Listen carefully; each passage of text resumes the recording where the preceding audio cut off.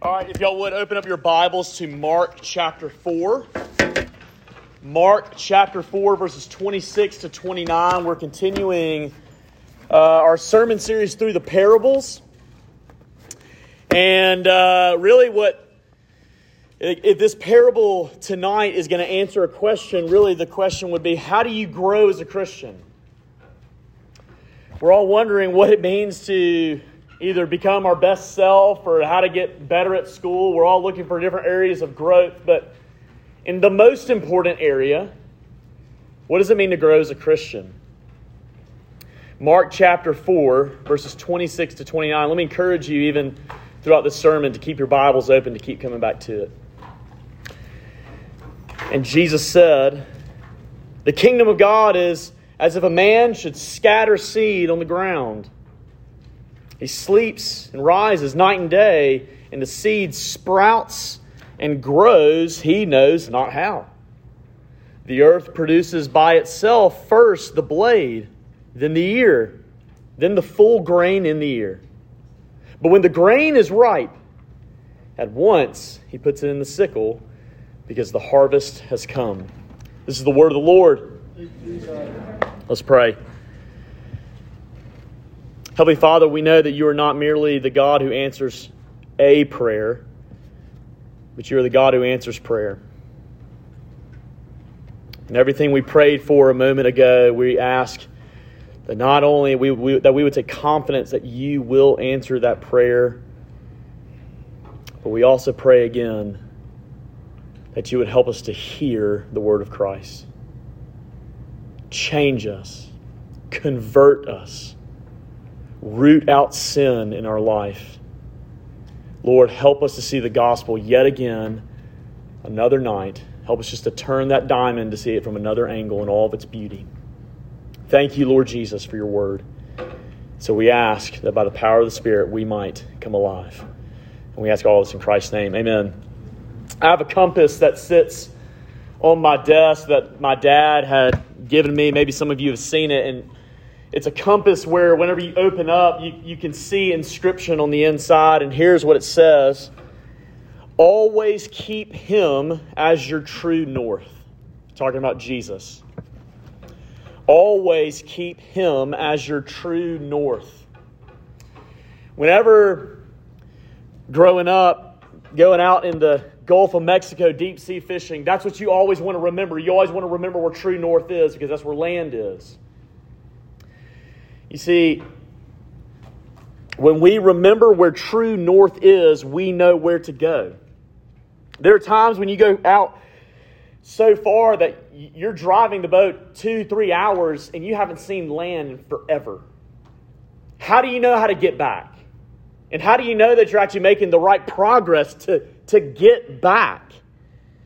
See, one of the things that I learned growing up is that even when you couldn't see land, but if you knew where true north was, you're going to get there.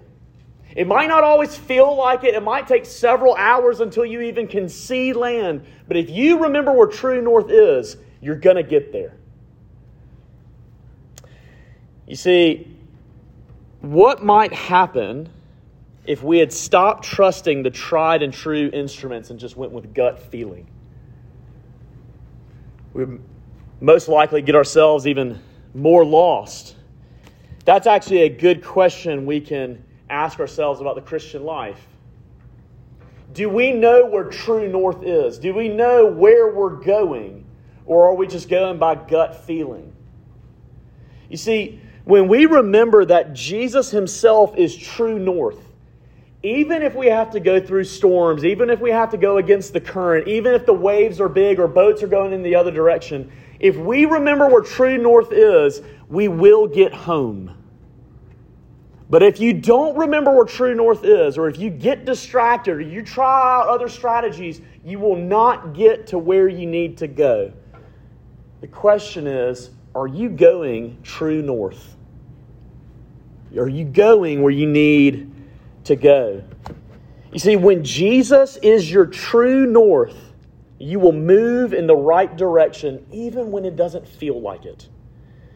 The context here with Jesus is that he is furthering his ministry, and Right now, crowds are gathering around him, but it's not going to be too much longer when he's going to do some very unpopular things. He's going to say some unpopular truths, and people will eventually leave Jesus, and the question is going to be this: is he going the right direction? Is he actually going to bring the kingdom of God? Jesus is telling this parable to say, look, if you keep your true north, no matter what happens, you will get home. Jesus himself is the true north. The question is he your true north? Look back at verse 26. And he said, the kingdom of God is as if a man should scatter seed on the ground. He sleeps and rises night and day, and the seed sprouts and grows. He knows not how. See, one of the things we need to remember is this, that gospel ministry is a mysterious movement. It's a mysterious movement. That's why we have to remember always where true north is, because oftentimes we won't really know where we're going. We don't always trust that God knows what he's doing. But Jesus is telling us to keep true north ahead of us. What does he mean, again, when he says the kingdom of God? Just as a refresher, remember, the kingdom of God is that end-time kingdom that when it would come, it would bring true peace and renewal and blessings. Jesus is the king of the end-time kingdom. He brings it in, but we don't see the fullness of it yet. It's like it's the appetizer. Or even better, it's like the samples at Costco. You can taste part of it now, but you'll get the full thing later. Jesus is telling us that this is how the kingdom of God works. This is how we know we're growing in the kingdom. We'll see this happen in our lives. But now, who is it that plants the seed? Look at it. The kingdom of God is as if a man should scatter seed on the ground. He sleeps and rises night and day. And the seed sprouts, and he doesn't know how. Well, the man here that Jesus is talking about is most likely not him, because he knows how the gospel grows in our hearts, right? So who is he talking about? He's talking about you and me. Because we spread seeds. We evangelize. We talk to people about the gospel.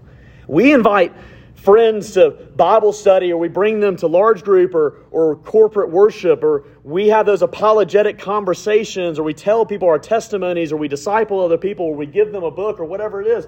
We're often entering into these conversations. That's what we do. This is who we are. But oftentimes we don't really know how God's at work. We just go out there and we're faithful, but we trust him to be fruitful. What is the actual seed here? It says that he's scattering seed on the ground. The seed is this. The seed is the gospel. The gospel as declared in the fullness of God's word. The gospel, once again, is the good news that God sent his only Son into the world to die a sinner's death. And he died a sinner's death on the cross as he took God's wrath so that sinners could be reconciled to God. And we would be reconciled to God not because we were good enough, but because he is. It's all by his grace. It's that message that we, as it were, throw out there, that we tell people about, that we invite them to come and hear. That's who we are, spreading that news here at Oklahoma State. But I love what Jesus says in John 12:24. He says this, "Truly, truly, I say to you, unless a grain of wheat," or we could also say a seed, "that unless it falls into the earth and dies, it remains alone. But if it dies, it bears much fruit." Isn't it amazing to think that Jesus knew that if he's going to bear fruit on Oklahoma State's campus, he would have to die? And that's the message we tell people. It's not glamorous. It doesn't seem like, the latest multi-million view of a TED Talk or whatever it is. But the gospel of Jesus Christ is God's power to save.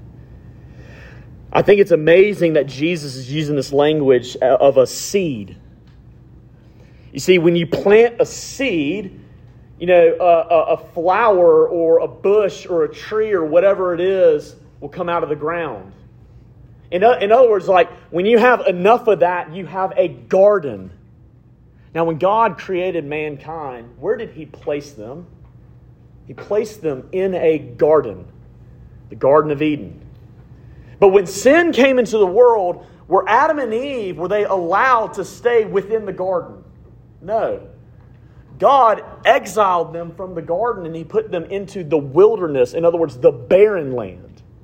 Because that's what our sin does. Our sin, and us in our sin, we can never bear fruit to God. Like a desert, we are dead to God. He must be the one who makes us alive. And that's exactly what Jesus does. Jesus makes us alive by Himself dying. But here's what's amazing. When we embrace the gospel, when we embrace that seed, do you know eventually where you will go at the end of the times? You will go to a garden. Because the entire earth, as we read in Revelation 21 and 22, the entire earth will be the Garden of Eden 2.0, spread throughout all of creation. God is bringing renewal through the gospel. Amen? You see, this is the mission that God had actually given Adam in the very beginning, Adam and Eve, in Genesis 1:28, when He told them, be fruitful and multiply. They didn't do good, they did bad. As I told y'all, I think week 1, when I tell Knox, I say, Knox, are you being a good job? They were not being a good job. And they failed. But here's what's amazing. In Acts chapter 6, verse 7, we see that shortly after Jesus had sent the Holy Spirit and thousands of people are born again, they're going throughout all the surrounding regions, they're telling people the gospel. Here's how it describes the Word of God. And the Word of God continued to increase, and the number of disciples multiplied greatly. God never gave up on His mission back in Genesis 1:28. It would be the gospel that would accomplish it. Do you guys know that that's the mission that you are intricately a part of at Oklahoma State in the years that you were here? God is being fruitful and multiplying through you on this campus through the people and opportunities that you have. But it's not under your inability. It's because of the gospel. We know that whenever we proclaim the gospel, Isaiah 55:11 says this, so shall my word be that goes out of my mouth. It shall not return to me empty, but it shall accomplish that which I purpose, and it shall succeed in the thing for which I sent. Do you know what's amazing about this moment right here, right now? No matter how tired you are, no matter how much unbelief you have, no matter what sin struggle you have, everyone who is here, even people who are to walk by while these doors are closed, maybe at this very moment, and they hear a glimpse of God's Word. God's Word goes forth, and when it comes back to Him, it never comes back to Him having done nothing. God's Word is always working because His Spirit is always working.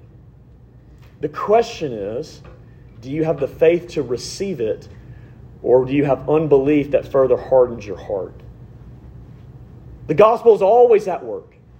And that's the confidence that we can have, that no matter where we go, when we just spread the seed, God is always at work. I love what Paul says in Galatians 6, verse 7. He says, do not be deceived. God is not mocked. Whatever one sows, that will he also reap. One of the reasons why we need to be a ministry that is rooted, saturated in the Bible is because what we sow, we will reap. You realize in this, right?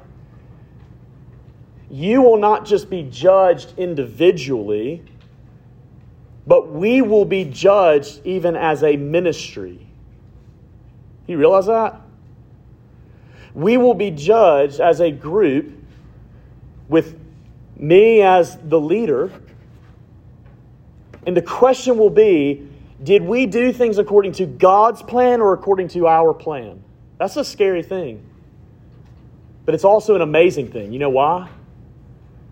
Because we can trust that if we're doing things God's way, no matter what happens in this life, He will get His people. Amen? He will get them. When you keep Jesus as your true north, you will increase, you will multiply, you will grow. But how does the seed grow? You see that. He spreads the seed, and it says, verse 27, he sleeps and rises night and day, and the seed sprouts and grows, and he doesn't know how. It's kind of funny. Jesus is kind of being a little facetious here, but yet at the same time, it is kind of a mystery at the end of the day. How does it actually grow? You see, here's really what he's saying is that, remember when a farmer would take a seed and put it in the ground, you would cover it up, and then you just sit there. Now, obviously, we know, yes, you're going to do further stuff, but Jesus doesn't give us the whole process. So those of you who are in agriculture, Jesus knows these things. But he's making a point here. That's why he's leaving out all the details. He's making a point here saying that the kingdom of God is powerful in and of itself to do the work. We do all we're called to do, and we trust God with the results. We are called to be faithful, and we trust God to be fruitful. You see, the seed, when it's, as it were, invisible, we're wondering if it's going to do what it's supposed to do. But Jesus is telling us that despite all opposition, the seed will grow and bear fruit. No matter the storms, no matter the animals, no matter the weeds that might choke it, no matter the insects or whatever it is, the gospel of the kingdom will grow. See, I love that Jesus is saying this because as his ministry goes on, he's going to face a lot of opposition. You know you're doing good ministry when you face opposition. Because the gospel is first bad news before it's good news. Jesus is going to have people leave him. He's going to have people oppose him. He's going to have people who eventually want to kill him. And the question is what his disciples would think, is this the right type of ministry?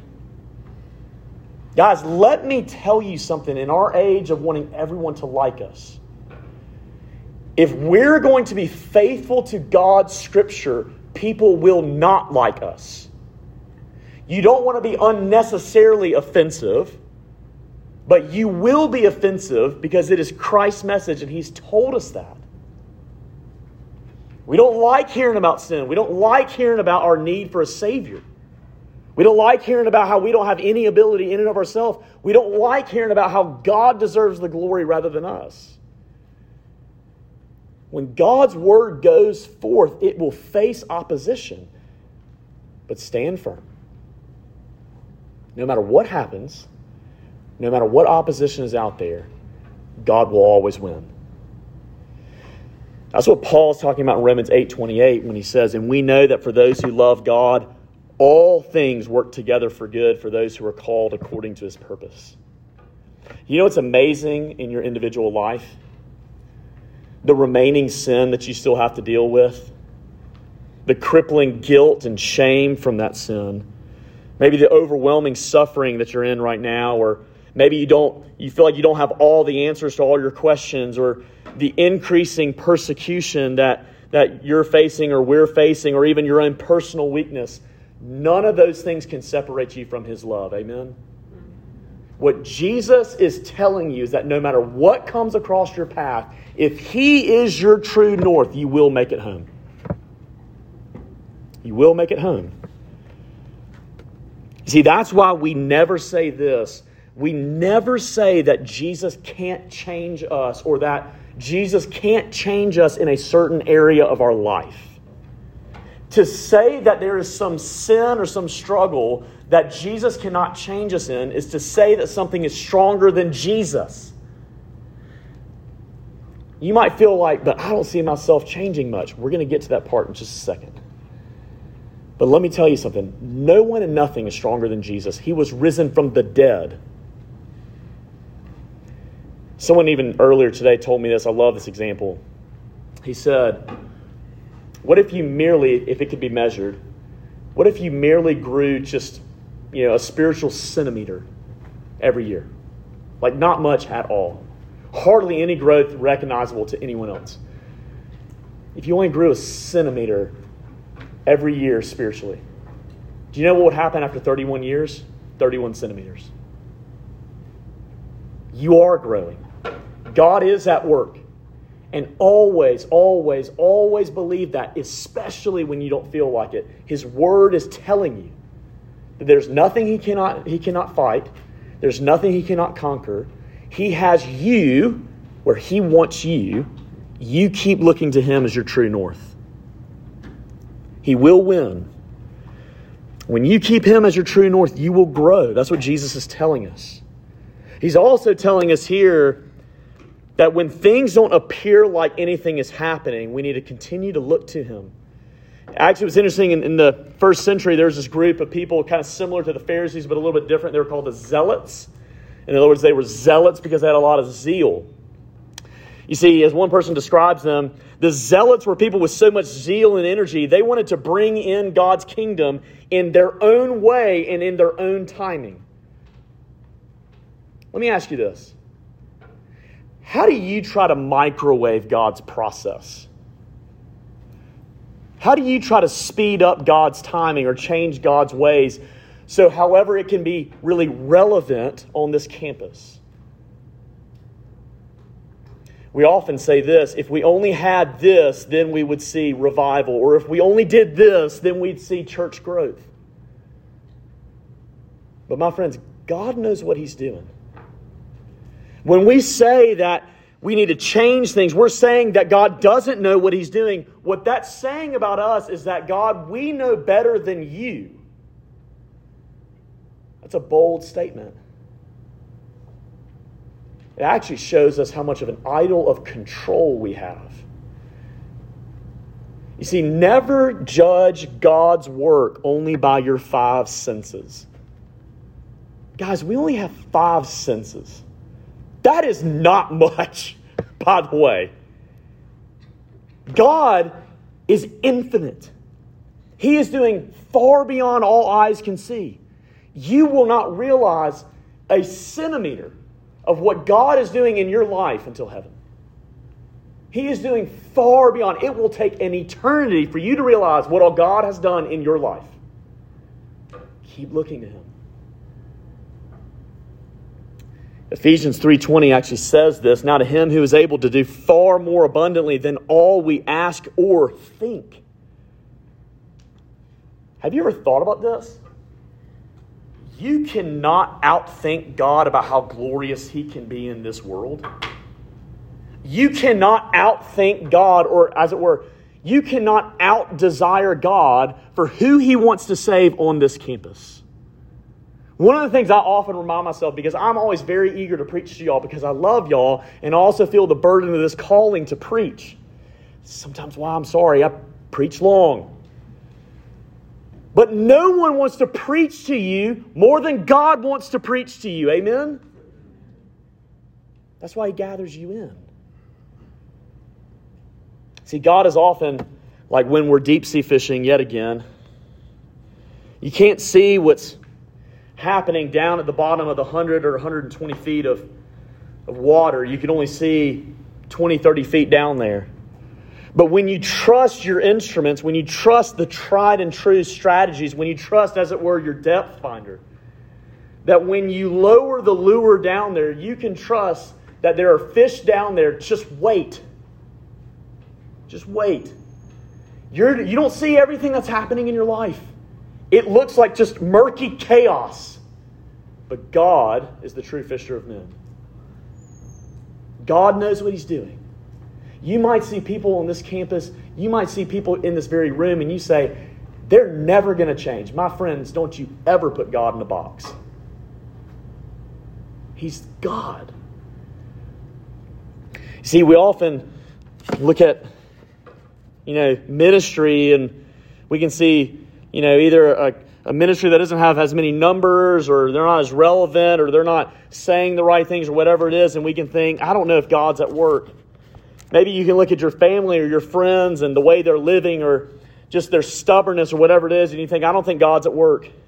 You look at the world and you hear all the news and the chaos and the values that are being promoted and the values that are being hated on, and you think, I don't think God's at work.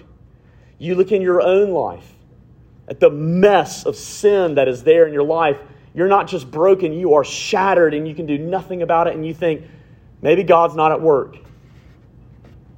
This is what Jesus is addressing in this text for you tonight. He is telling you, keep me as your true north, and I will bring you all the way home. Here's how we often get in trouble. We often get in trouble when we try to help God out.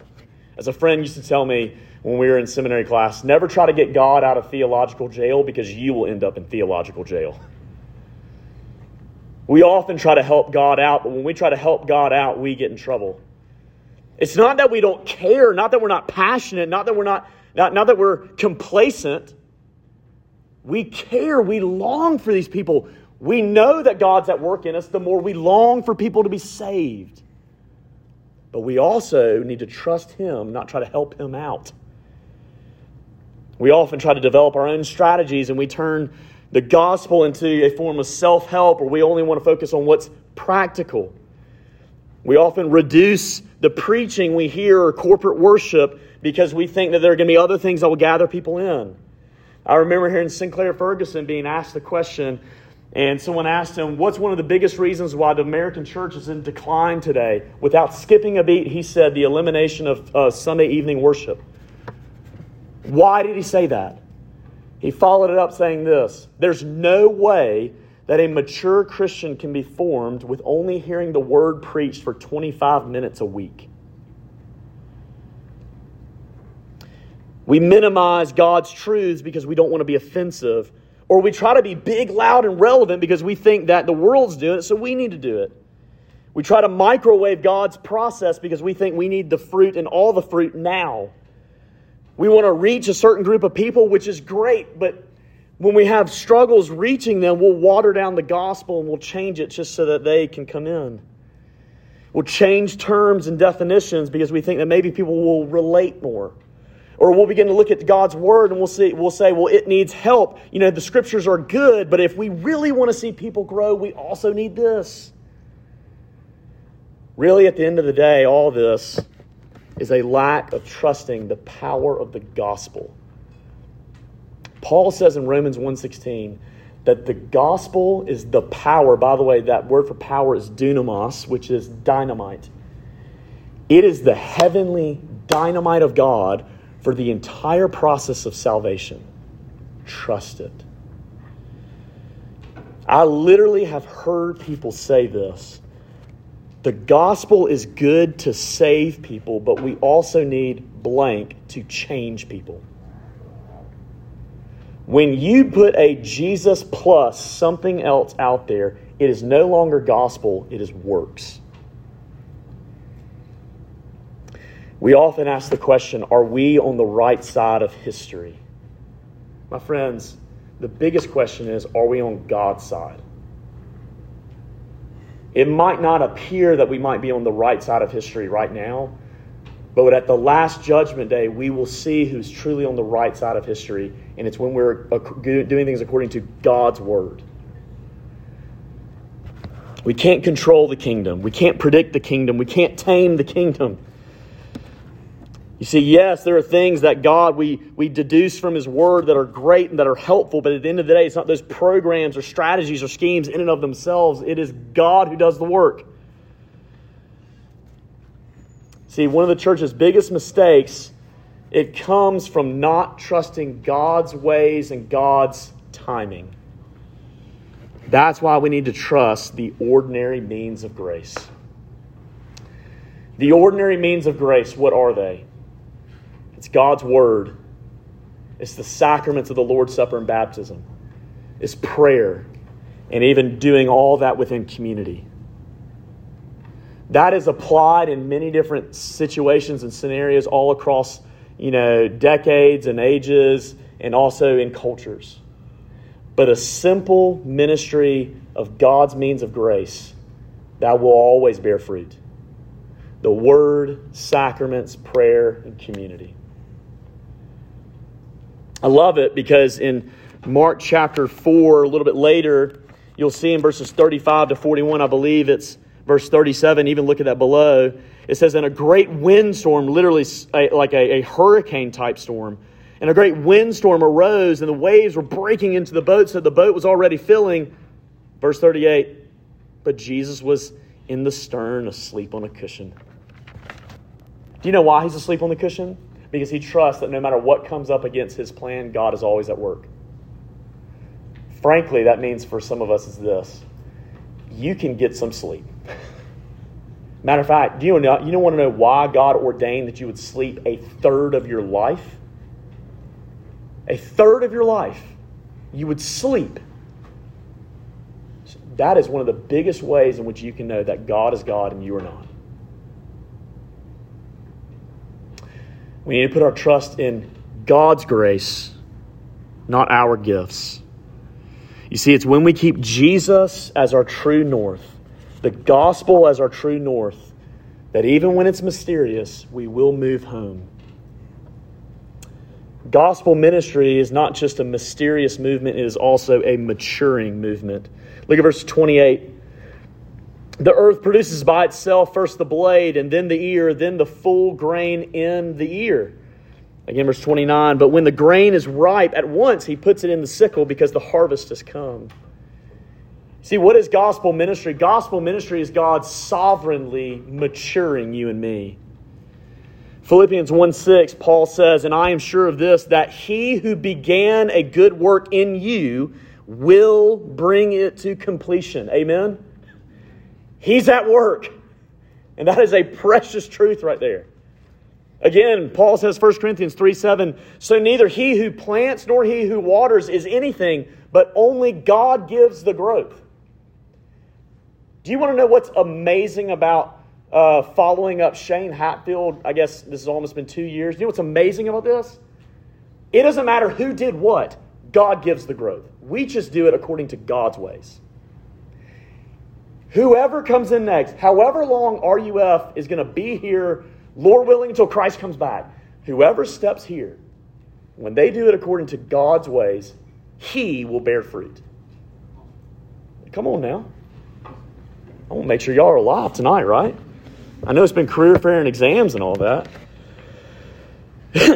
You see, here's one of the things you need to realize. When you long to see yourself or someone else change, trust God's process and God's timing. Let me reiterate that again. When you want to see someone else change, you are not the Holy Spirit. Please hear that. Let Him be the Spirit. He's going to use you how He would use you. Do you want to change your own life? You are not the Holy Spirit. Keep looking to Him as your true north. He will change you. You see, I love what Jesus is telling us here. It's kind of like these 3 stages. That's really not the best word to use, but almost 3 stages or phases of the Christian life. It's never that simple of like, on day 79, it's like, I'm the blade. And then on day 80, hey, I'm the ear now. It's not that easy. A lot of these things will bleed into each other, but I do think what Jesus is talking about here is a good way for us to understand how a Christian grows. A lot of this, what I'm about to tell you, is coming from John Newton in his letters. John Newton is who wrote many hymns. The most famous of them is Amazing Grace. First, let's think about the blade. The blade is, I don't mean this to be like demeaning, but it's kind of like the baby Christian. How do you know if you're in this phase? See, when you're in this phase, your faith is weak, but your heart is very warm. You often fall, but the Father holds you up. You're not always fully aware of how sinful you really are, and so when your sin gets revealed to you more and more, it often just crushes you. Baby Christians can tend to be foolish, or they can have zeal without knowledge. They can tend to rest in what you do and what you do for God rather than resting in what God has done for you. Baby Christians tend to lose focus on Christ's righteousness for you, and we're tempted to think that Jesus is good, but now I got to earn my own righteousness.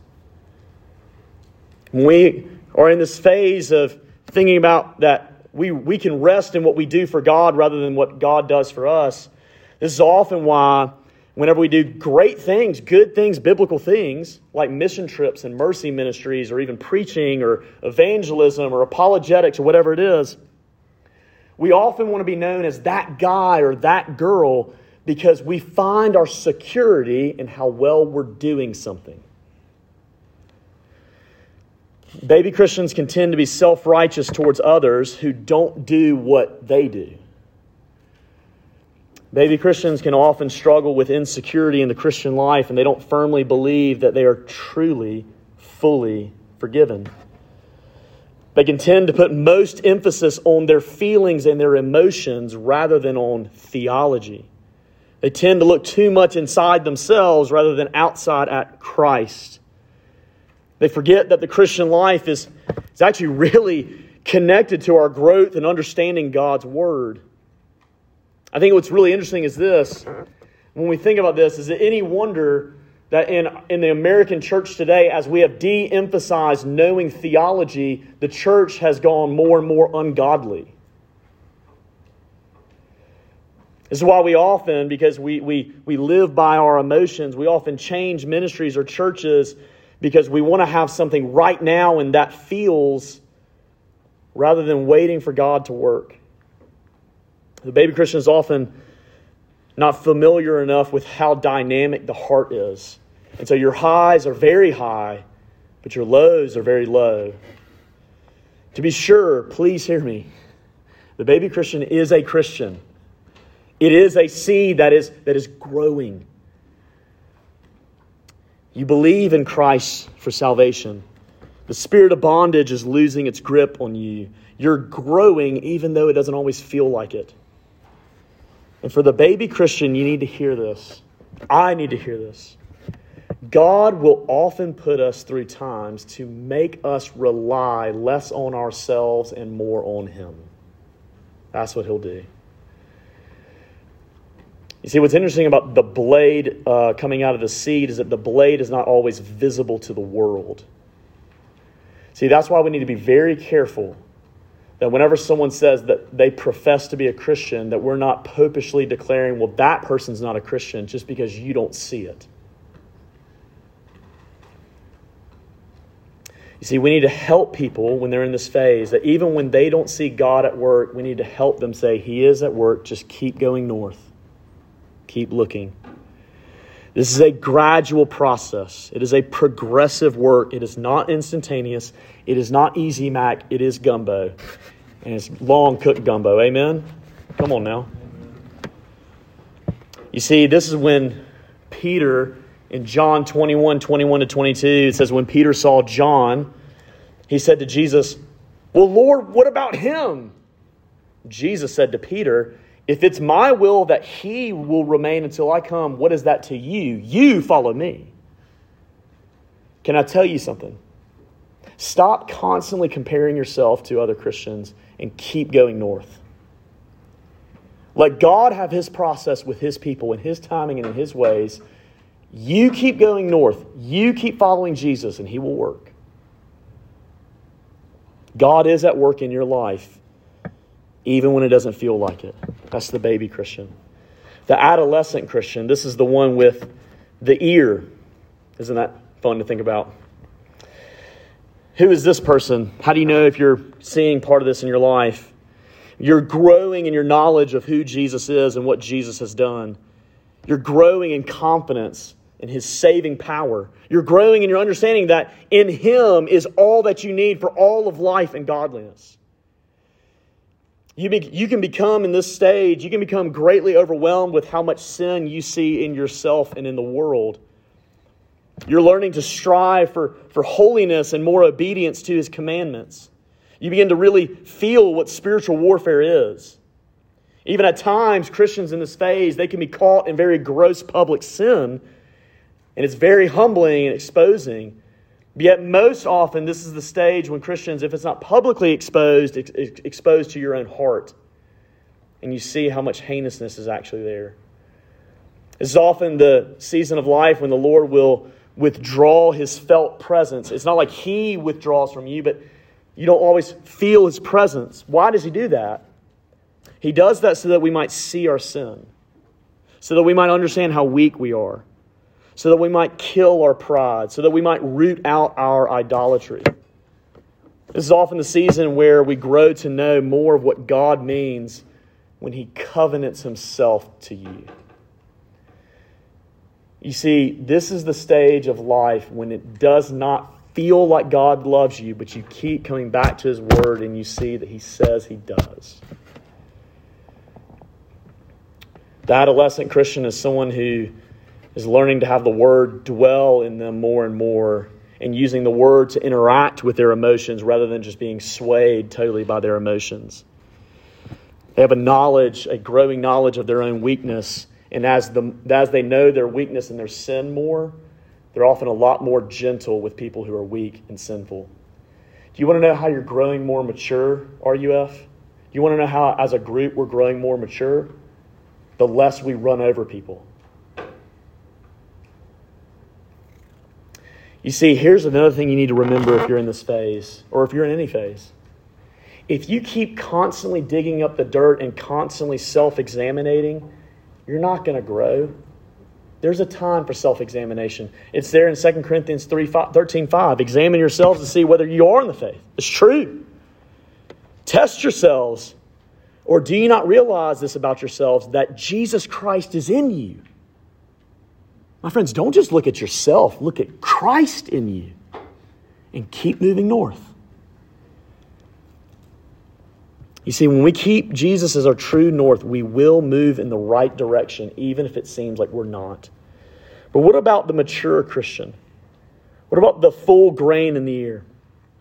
See, I wonder how many of us are waiting to hear about this category so we can be really proud about ourselves. And if we are, that actually shows that we're most likely not. You see, there's no secret sauce to Christian maturity. It just takes God's time. But here's how you can see part of this in your life. You're learning to live in absolute dependence on God. What Newton says, in a sense, he is much stronger because he has more of a feeling and constant sense of his own weakness. His heart has deceived him so many times that he's being weaned from trusting in his own heart. And after finding again and again the vanity of all the other helps, he is now taught to go to the Lord at once for grace to help in time of need. That's how you know you're growing in maturity. Less of you, more of Him. You grow actually more childlike rather than less childlike. You've seen a world full of sin in your heart to be desperately evil. And so instead of resting in your own experiences, you learn to run to the Word, sacraments, prayer, and community. You're really growing in your knowledge of the doctrines of Scripture. You're getting far better at making good judgment and discernment. Your thoughts are actually more so on heavenly things. So one person says, great business is to behold the glory of God in Christ. I wonder if that's what we would say today, because often we can look at mature ministries and we often think they're mature because they're doing. But it's really boring just to study Jesus. You see, this is why people who are in older phase of this, they really aren't satisfied whenever Jesus is not the main character in a sermon. Trust me, I've heard that from people, and I've sought to be very practical, and very mature Christians have come up. What do they want to see? They want to see more of Him. We're less in this stage, we're less influenced by the big and the flashy and the spectacular, and we're learning to hear God in the still small voice. We're developing more of the disciplines and habits rather than just following whatever moods we're in. I love what Tim Keller says. He says this: you're babies until you understand the difference between grace and works. You're adolescents until you understand that everything in your life is necessary, and that if it's not necessary, He withholds it. You see, essentially, here's the summary of what we're looking at. Maturity moves away from self-centeredness to God-centeredness. Maturity moves away from the emotional roller coaster and toward a disciplined life and the spiritual habits. Maturity moves away from putting our faith in how good we're doing and toward being secure in Christ because of what He's done. Maturity moves away from the self-centered evaluation and moves towards more evaluating Christ for us. Maturity moves away from thinking too highly about ourselves, and we actually become more humble. Maturity moves away from the impulse to correct others in harsh arrogance and more in a humble and loving and gracious correction. Maturity moves away from a fearfulness over life's circumstances and toward a steady confidence in God's sovereignty for all of life. And maturity moves away from worldly securities and toward an increasing trust in God's way and God's timing. Why do I preach to you for a longer time than maybe other people do? My job and my calling is to preach God's word to you in the best way I can to explain it and apply it in your life, because I have to answer to the Lord to say, did I shepherd these souls? Did they grow? Every Wednesday night I have to stand up here, and when I drive home I have to think, did I give God's message or my own? That's why. And you're never going to grow on a meager diet of the Word. I know sometimes I get boring. I apologize. But there's nothing that can grow you like keeping you focused on true north. That's why we do this. If you're struggling, no matter what phase you're in, keep your eyes on true north. He will bring you home. Let's pray. Father, we're asking in your mercy that you would help us see the wonders of the gospel. The wonders that on the last day when the great harvest comes, that we will be judged to be righteous in your sight, all because of Christ. Help us to keep true north as true north. Help us to keep seeing Christ in all of his glory, and help us to know that we will get home. We ask all this in his name. Amen.